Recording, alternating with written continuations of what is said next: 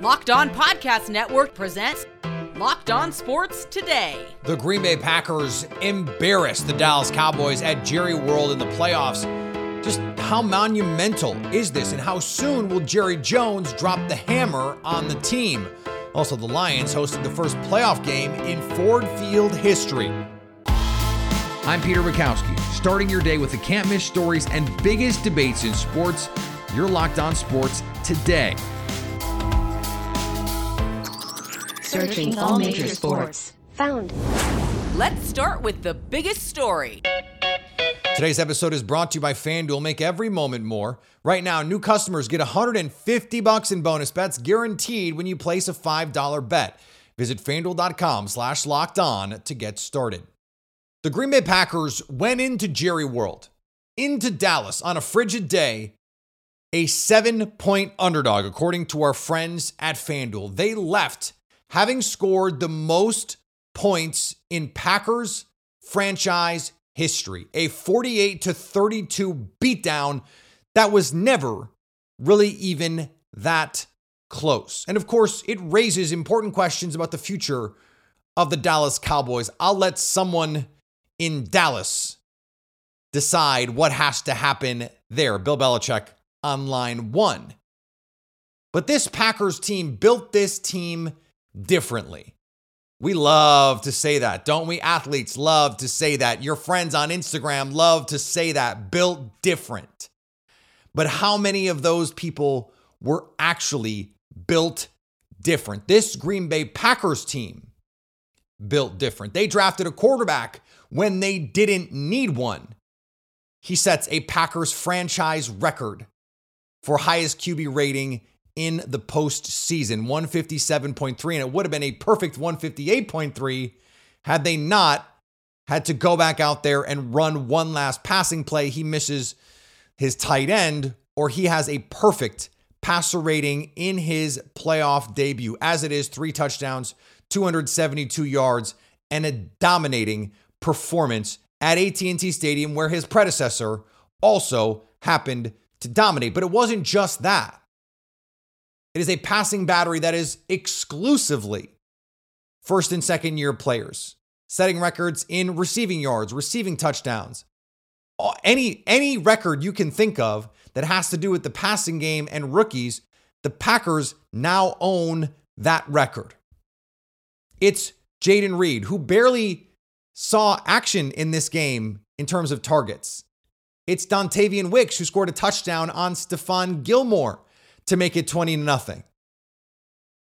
It is Romeo Doubs, a second-year player who was a day 3 draft pick, who was open all game. He has a touchdown in this one to go with 6 catches and over 150 yards. And Aaron Jones, the running game alive and well in the NFL still, 4 straight games, over 100 yards. It's the best stretch of football he's played in his career. Older running backs, guys in his same sort of era, Alvin Kamara, fallen off. Dalvin Cook can't stay on a roster. Yet Aaron Jones is here defying all reason, logic, and history. This team is truly built different. It's the youngest pass-catching group since the expansion Browns, the youngest playoff team. It's the youngest team in the league, but the youngest playoff team since 1978. Teams don't do what the Green Bay Packers did. And they become the first 7 seed to beat a 2 seed in the new modern playoff era. Now it's only 6 games, but the other games weren't even close. And either was this one, except it was the 7 seed doing the beating. Could this lead to other teams taking some similar paths, drafting a quarterback a little bit sooner than maybe they need to? I'm not so sure, because not every team has the luxury to have that guy sit behind Aaron Rodgers, to learn from Aaron Rodgers. And not every team is going to be able to say, hey, all these young skill players, just go develop. It helps because the Packers hit on Jaden Reed looks like a legit guy. Dontavian Wicks, Luke Musgrave, Tucker Kraft. This rookie class of pass catchers is unbelievable. You have to be able to do that too. Not an easy thing to replicate. And then You add in, this is Jordan Love's first year as a starter. You don't expect him to be able to do that. That's just not a thing. This team was not supposed to be in this position. They're not supposed to grow up this quickly. This is going to be a nearly impossible thing for other teams to replicate. Because this team is built different. Other teams can't build their team like this, which makes this team all the more special.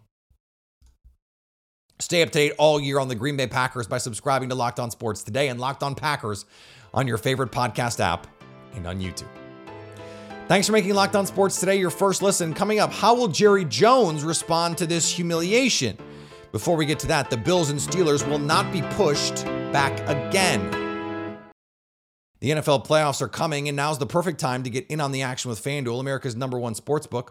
Right now, new customers get $150 in bonus bets guaranteed when you place a $5 bet. That's $150 in bonus bets, win or lose. If you've been thinking about joining FanDuel, what are you waiting for? The app is easy to use. There's a wide range of betting options, including spreads, player props, over-unders, teasers, and more. There's also weekly promos and boosts to give you plenty of opportunities to increase your payout. The Bucs may be hosting, but the Eagles are favored on Monday night. FanDuel has Philly favored by 2.5 over Tampa. You can also combine bets for a bigger payout. Same game parlays are a great way to enjoy watching sports. So visit FanDuel.com/lockedon and do the NFL season right. FanDuel, official partner of the NFL. Locked On has launched the first ever national sports 24/7 streaming channel on YouTube. Locked On Sports Today, here for you 24/7, covering the top sports stories of the day with the local experts of Locked On, plus our national shows covering every league. Go to Locked On Sports Today on YouTube and subscribe to the first ever national sports 24/7 streaming channel. Now, here's what you need to be locked on today. New York Governor Kathy Hochul says the playoff game between the Steelers and Bills will not be pushed back again, despite an ongoing travel ban in the area around Highmark Stadium in Orchard Park, New York. The wildcard game is scheduled for 4:30 p.m. Eastern Monday after originally being planned for 1 p.m. Sunday. The decision to push back the game was announced early Saturday afternoon. The New York State governor said, "I'm not saying it's going to be pleasant, but conditions won't be life-threatening either." That is damning with faint praise. There is a travel ban for Orchard Park and Buffalo, but that didn't stop fans from walking to the stadium with shovels to help handle the snow. It was one of the coldest playoff games ever. And as you could expect, the Florida team did not handle it so great. Kansas City's offense really came out and took it to the Dolphins early in the game. I mean, that first touchdown drive looked like the Kansas City offense of old in some respects. Yeah, it really did. I mean, I thought, hey, at 3rd and 10, after those 2 incompletions, that it was, oh boy, here the Chiefs offense is going to come and go 3 and out, and setting another tone for a slow start and a rough outing offense. And then after that, it was just an absolute clinic. The way that they were able to run the football and throwing the football. And as Andy Reid said afterwards, I mean, he's like, he didn't think that the Dolphins were going to expect him to come out and throw the ball that much early. And that was, one of their keys was to come out and hit some throws, really kind of loosen things up that way and then start running the football. And it worked out very, very well.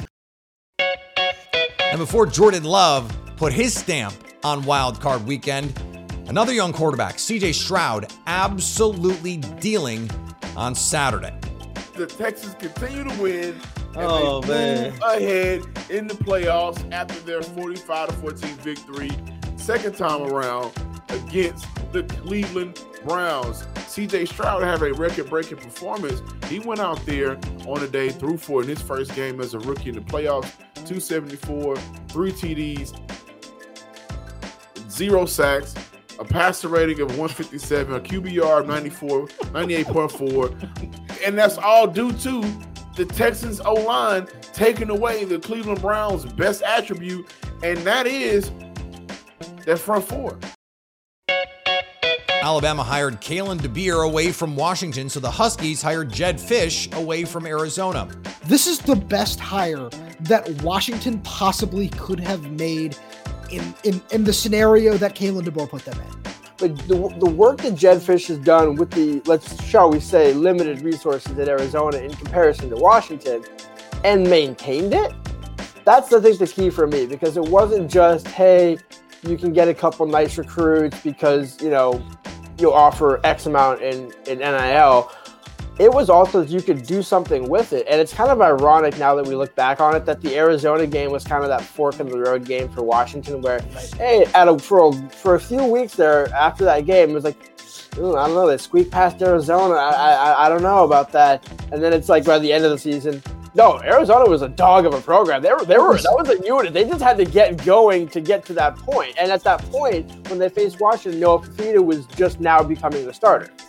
So at that point, they weren't full-fledged into what they became. So that's a fantastic point, because I know you and I had this conversation at some point. I know I had this conversation with some other people around the program, not like with the program, but like around the program, a bunch of fans that I've talked to, where it was, would you rather see Oregon again than Arizona? Like it got to that point. It was because what Jedd Fisch was building was so impressive. Here is another story you need to know. No word on when the deed signing took place, but apparently Aaron Rodgers signed over the deed to AT&T to Jordan Love in a Packers playoff win, a 48-32 win over the Dallas Cowboys by the 7-seeded Green Bay Packers. The Dallas Cowboys were 7-point favorites in this one. Marcus Mosher from Locked On Cowboys joins me now. And Marcus, you and I had a lot of fun breaking this game down. Neither of us saw this coming by any means. How did this happen for Dallas? I mean, it followed the same game script that has given the Cowboys problems all season long. They are a team that is built to play with a lead. They love to get up early in these games and then lean on their pass rush to basically kill teams in the second and third quarters. But when you get down to a 14-0 hole and all of a sudden the crowd is completely taken out of a game, things start to get really hard. And you saw the offense pressing, you saw the defense pressing, and they didn't have any answers on their side of the ball. A disaster for Dallas. And I think that's going to be the part of this that people are going to point to and say, look, this was supposed to be the year that they had it. The offense was the best version of this offense that we've seen. The defense, maybe not the best version of this defense that we've seen, but certainly good enough, top 5 and plenty of metrics. They're playing at home. They're the 2 seed. They come back and sneak up on the Eagles and win the NFC East. So for them to have the season end this way, what do you ultimately take away from a year like this if you're Dallas? I have no idea. I mean, you're right. Like, everything's set up for this year to be different for the Cowboys. This is the best that Dak Prescott has ever played in his career. Yeah. This is the highest the Cowboys have been in terms of seeding since 2016. You were playing a team that had to win in week 18 just to sneak into the playoffs. And you look at the rest of the NFC bracket, it feels very much like this is the year that the Cowboys really could make a run. So to lose in the wild card round, and not only just to lose, but like, Peter, this game was never close. Yeah. I mean, it was never close. As a Cowboy fan, you felt like it was over 5 minutes into the second quarter. Yeah. And that's what's so crazy. It's just that this was a non-competitive game from the best Cowboys team that I think I've seen over the last 8 years. I don't know where they go from here.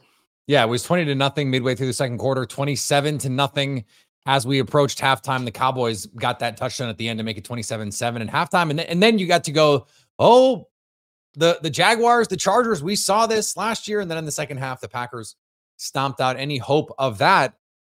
You know what comes next, Marcus. The questions about the future of this Cowboys team. So how do they make changes here? How do they move forward? These are the kind of losses that can just stick with a franchise. How do you wipe this from the slate? So you have a couple options, right? The first and the easiest option is to fire Mike McCarthy, right?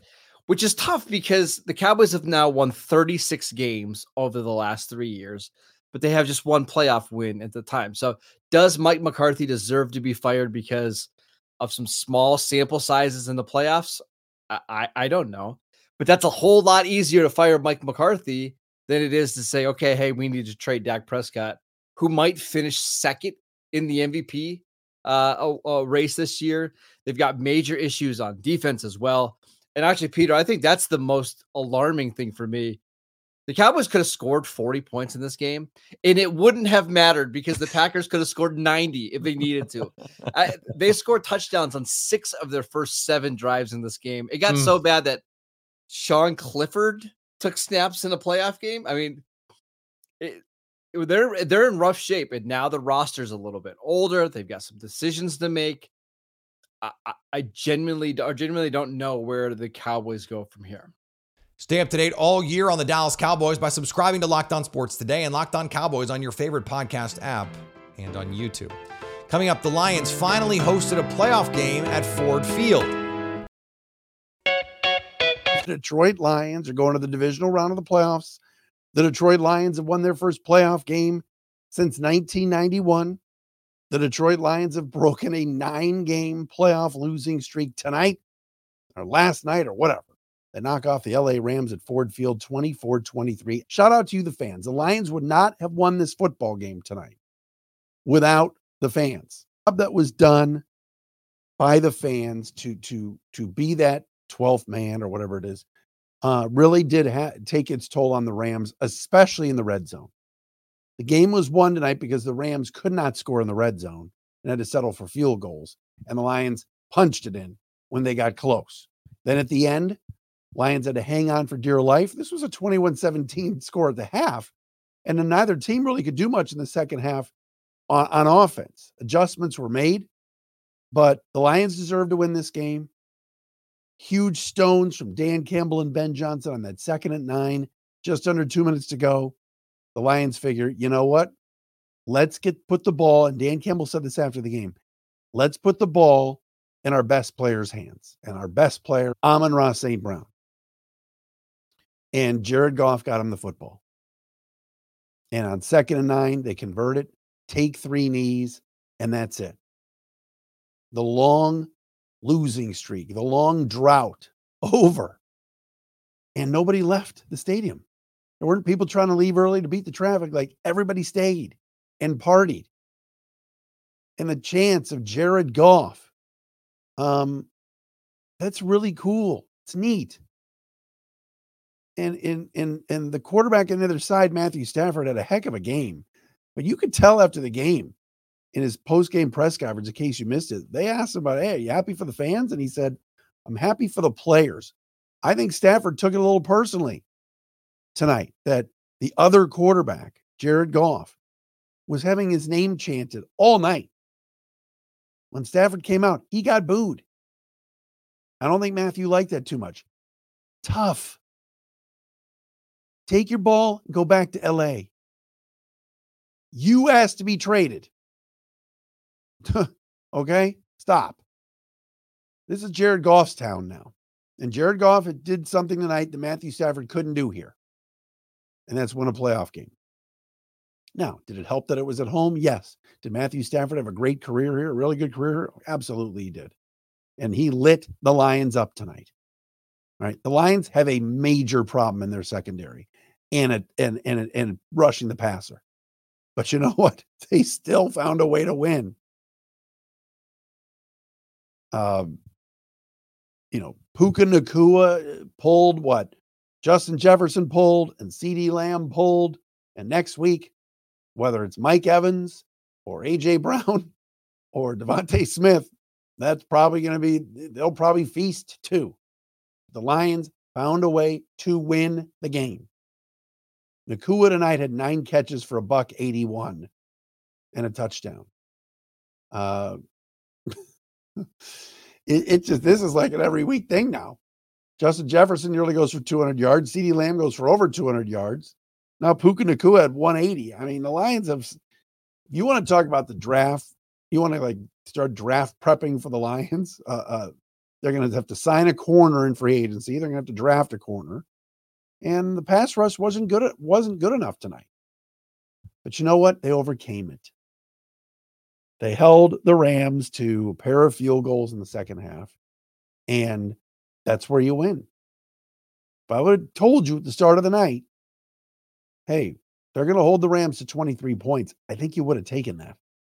especially the way the defense bent and bent and bent, but really didn't break. There were some breaks in there. Kindle Vildor trying to jump again.